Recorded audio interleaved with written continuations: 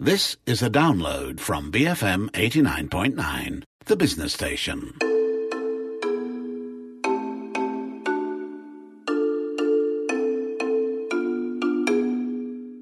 You're listening to Bookmark with me, Umar Pagan Ampake Pagan. Joining me today, one of my favorites, author and poet Bernice Chauly, who's got a brand new book out called Once We Were There. My name is Bernice Chauly, and I'm the author of Once We Were There. All right, Bernice, thank you so much for coming back on Bookmark, and this time with your very first novel. Could you, and is it possible, I mean, I've read it, I've read multiple drafts of it actually. I have trouble summing it up. I don't know if you've practiced this for interviews. Can you sum up the novel and tell people what it's about? It's a racy, sexy, political novel about Malaysia. All right.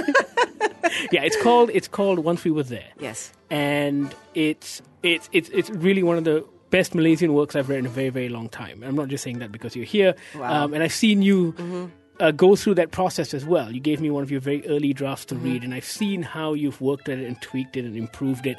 And for me, the one thing that actually came across from all of those drafts is that this is very much a love letter to Kuala Lumpur. Yes, it's a love letter to a country that I love, to a city that I love, to a people that I love. And I think one of the things I enjoy about it most was the fact that it was rooted in this place.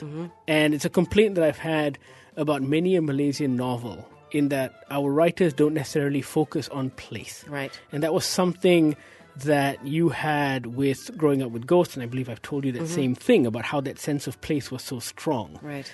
Well, I think KL is one of the most fascinating cities on the planet. It really is. And in 1998, the city erupted.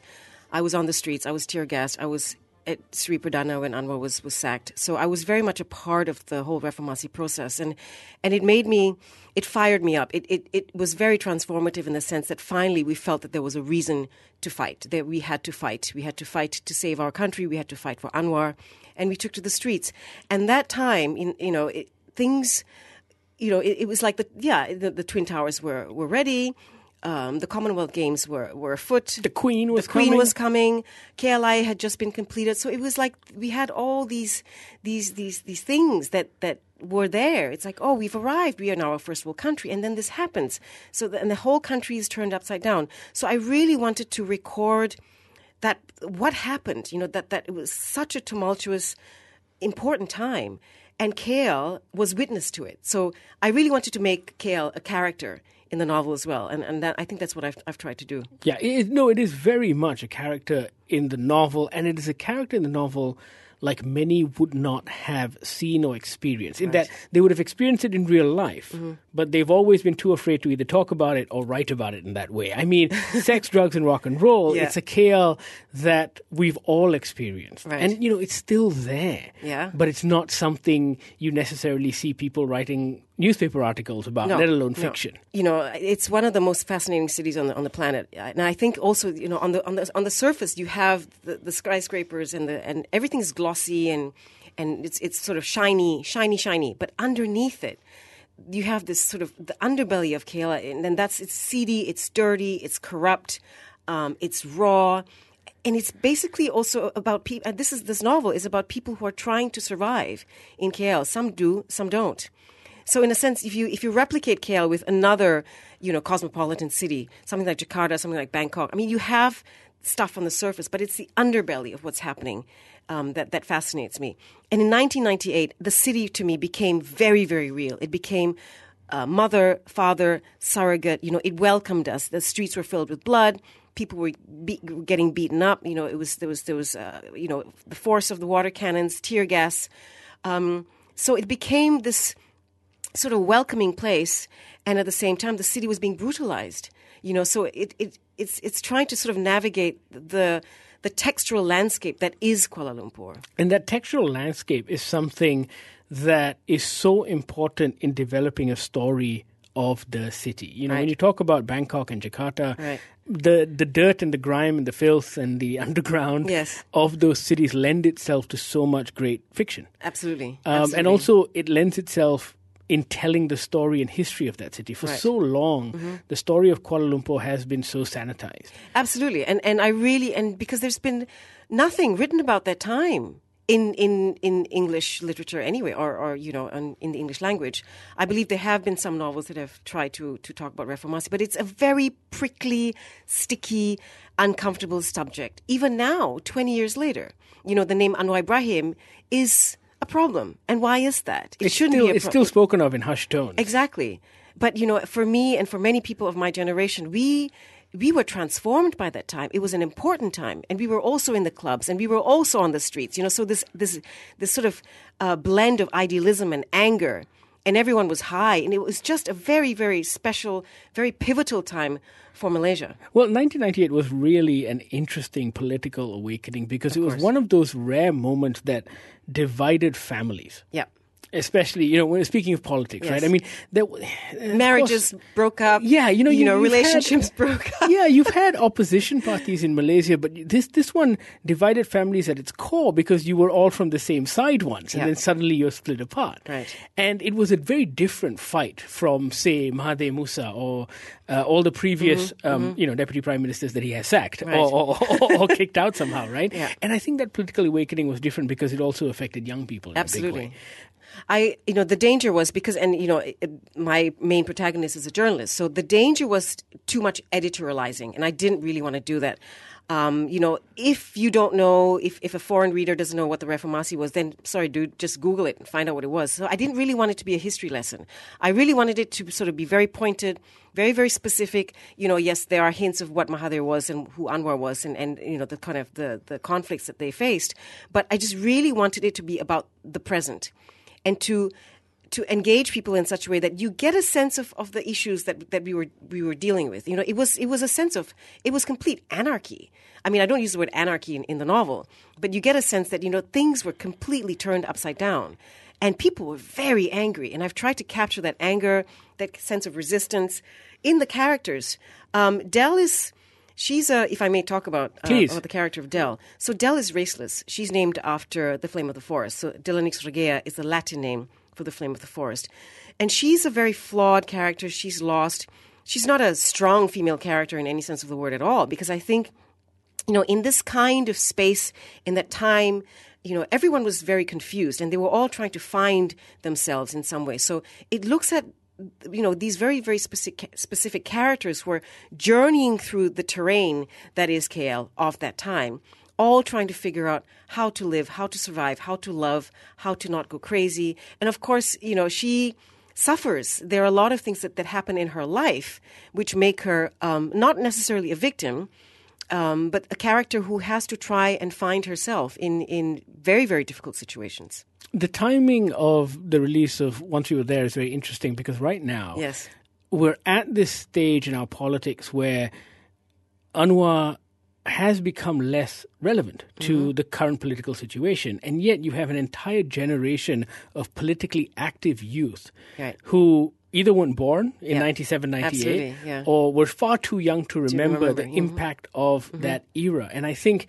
if they read this book, I think it's going to be an interesting insight as to what your and my generation went through at that time. Because it was very shocking for us. Absolutely. We had lived through close to 3 decades of relative... peace and tranquility is the wrong word, but I guess political indifference. Yes. I think it's going to inform them in a very, very real way. A lot of the young sort of movers and shakers now who in their 20s were basically, still in diapers when this happened. And also to not just look at Anwar, but who Mahathir was. And now that he's coming back and he's going to be the leader of the opposition, it's just... On the other side. It's just, who could have ever imagined this happening?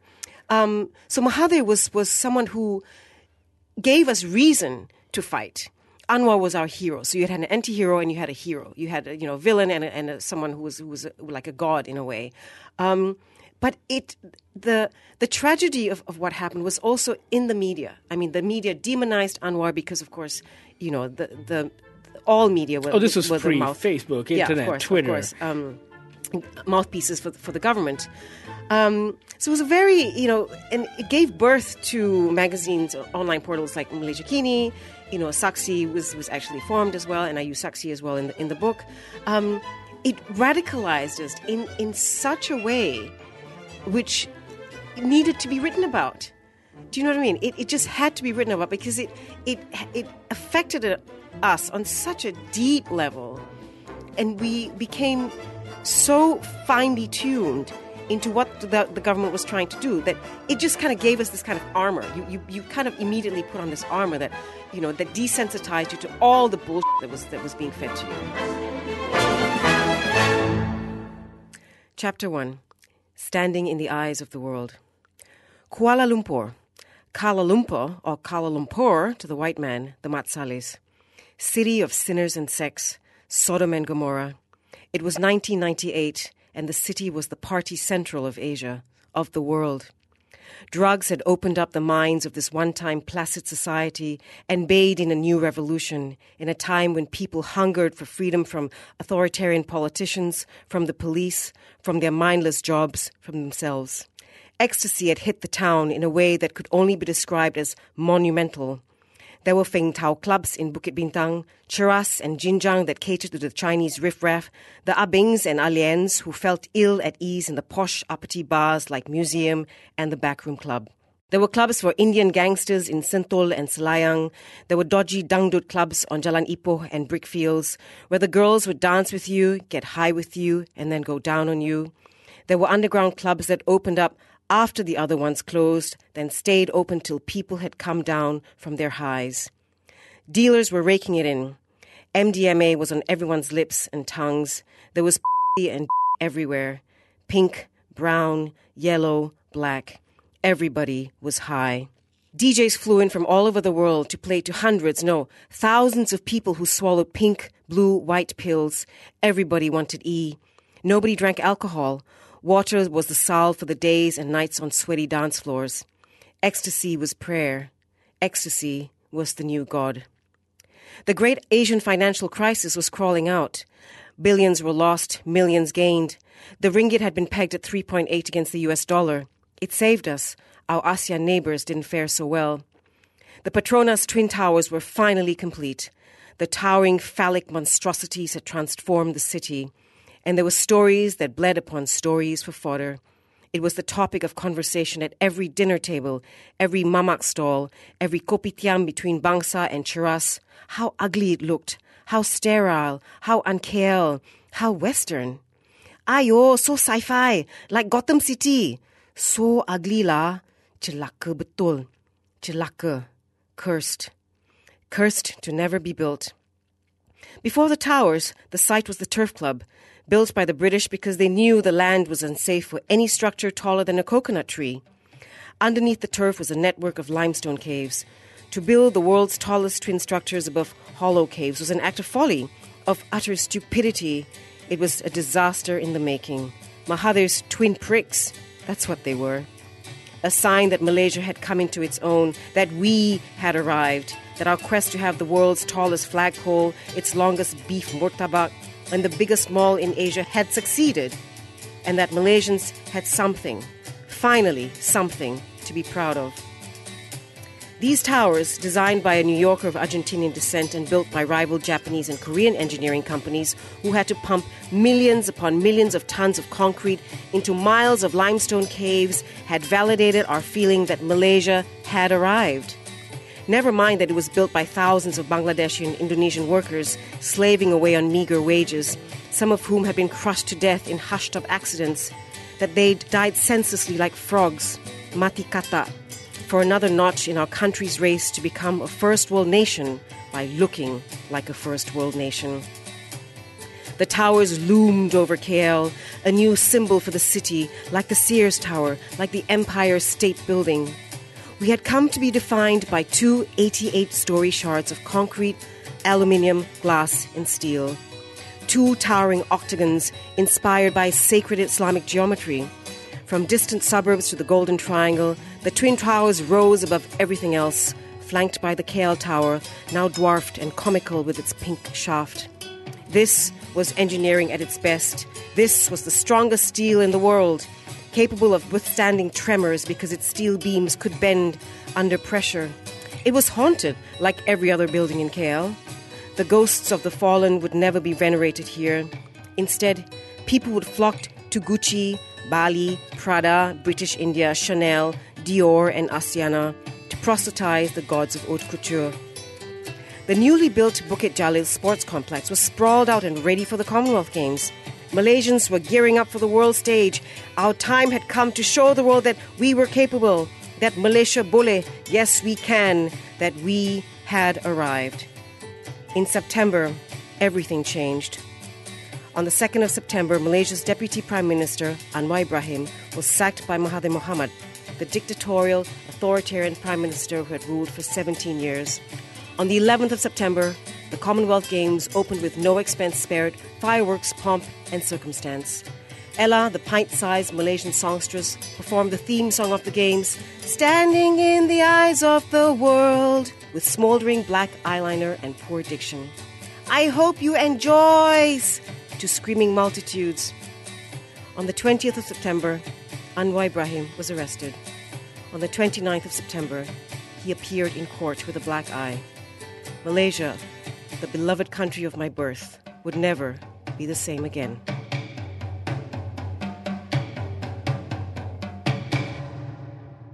I've always felt that these kind of novels that are rooted in moments of history are incredibly important. We don't have enough of them in Malaysian letters at all. Well, because it's difficult and it's prickly and it's hard risky. to get published, right? Yes, absolutely.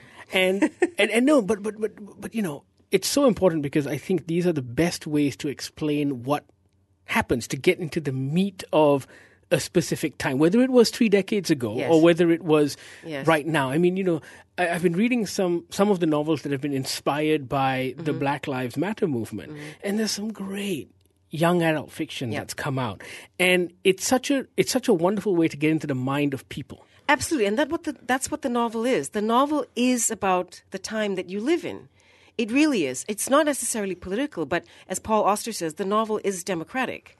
And in the novel, you can address all these issues that humanity of the time are dealing with. That's why you have characters who are flawed, characters who are complex, because it gives you, the author, the way to address these problems.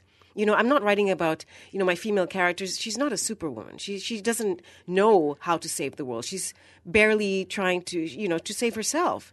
So it's about the complexity of characters who try to just live and try to stay alive and to not go insane, you know? And it becomes an important historical document as well, more so in a country where history is so crafted by the powers that be. Absolutely. Everything from news reporting of the History era, books, with the exception of Malaysia Kini and Saksi, who were two lone voices. And Sabri Zain's Reformasi diary, which was, But still lone voices in the wilderness, right? Yeah. If you look at any official record, it is skewed and incredibly one-sided. Yeah.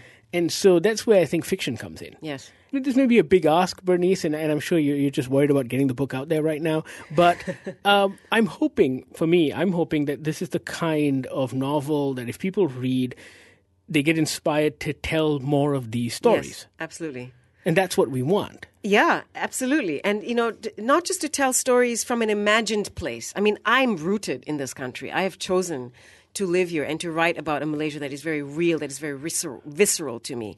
I don't think I would have been able to write this from a place. No, but you know why that is, right? For so long, we've practiced self-censorship that we think when we escape to an imagined place, it's a safe template in which to, you know, use metaphor to tell that story of Malaysia. Yeah. But somehow I think there are times when that does it some disservice. Yes.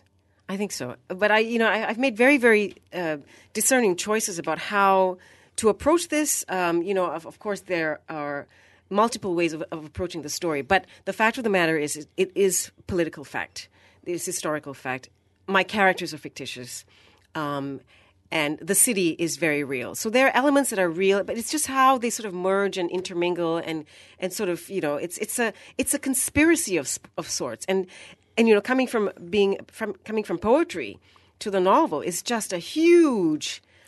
They're worlds apart. I mean, there are times when I thought because language economy for starters. I would never ever get this done. I mean, it's the hardest thing, you know, apart from giving birth. You've been working on this for 6 4 years. years? Oh, 6 years. 6 years. Oh. 6 very long years. I threw out, I think, 25,000 words. Wrote another 25,000 words. The novel is now at 98,000 words. So it was a grueling, tedious, heart-wrenchingly, profoundly difficult process. Yeah, but you know what? It's paid off. It's finally out. It reads brilliantly. Oh, thank you. I hope you're just not saying that. I mean, I really hope. I'm not. I've been with you throughout the process. I think it's an important book that people, and not just for Malaysians to read, but for other writers to read. Right. And especially other Malaysian writers. Yeah. I think, like Malaysian filmmakers, Malaysian poets, Malaysian writers, I think there are certain fundamentals that we need to revisit of a lot of the time before we can actually push ourselves to the next level, right? Yeah. And once we were there, kind of gives us that. It's a good foundation. Okay. I think. Yeah. I think it's an important foundation, especially when speaking about that particular moment in history.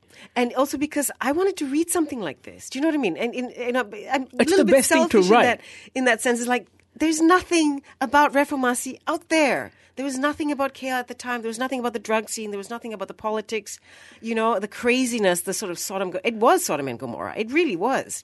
So I kind of I told myself years ago that one day I'm going to write something like this, and then racy, sexy. Okay, so I think that's important to point novel. out, right? We've been talking about the politics just because, I particularly feel very strongly about the politics in the book and the story it's trying to tell. But this is by no means a work of history or of politics. It's actually it's a riveting cinematic kind of romp. Right. Through the streets of KL. So, yes, I mean... roiled. I mean, the back blurb says roiled, while the city roils around them. Correct. So all of this takes place within this setting, if you will, or this point in time, right? What would you classify the novel? I mean, have you thought about that? Because I had trouble as well. I didn't want to call it historical fiction. It has thrillerish moments. Yeah. There's a bit of crime in there as well. Exactly. I don't know. Just literary fiction. Literary now. fiction. We'll just keep it simple. Yeah. Excellent. Yeah. When is it out, and how much does it cost? It will be in bookstores in Malaysia by the middle of July. Fantastic. And it costs 49.90 ringgit. Right, and it's got an absolutely brilliant cover as well, which is kind of inspired by the Penguin Ink series, like this tattoo look with a sign that says "for mature readers only." Actually, Bernice was on an episode of A Bit of Culture with myself and Ezra. You can download that podcast where we have a deep and meaningful conversation about what it means to be mature. But yes, this is definitely not a book for kids. Nope. It is for mature readers, but I think it is for all Malaysians. Yes, absolutely. It doesn't matter on your political leanings. Yeah. So, Bernice, all the best. Thank you so much for joining me. Thank you very much. Thank you. And I strongly urge all of you to go out and buy Once We Were There. And don't just buy it, actually sit down and read it. You're listening to Bookmark, BFM 89.9. Thank you for listening to this podcast. To find more great interviews, go to bfm.my or find us on iTunes. BFM 89.9, the business station.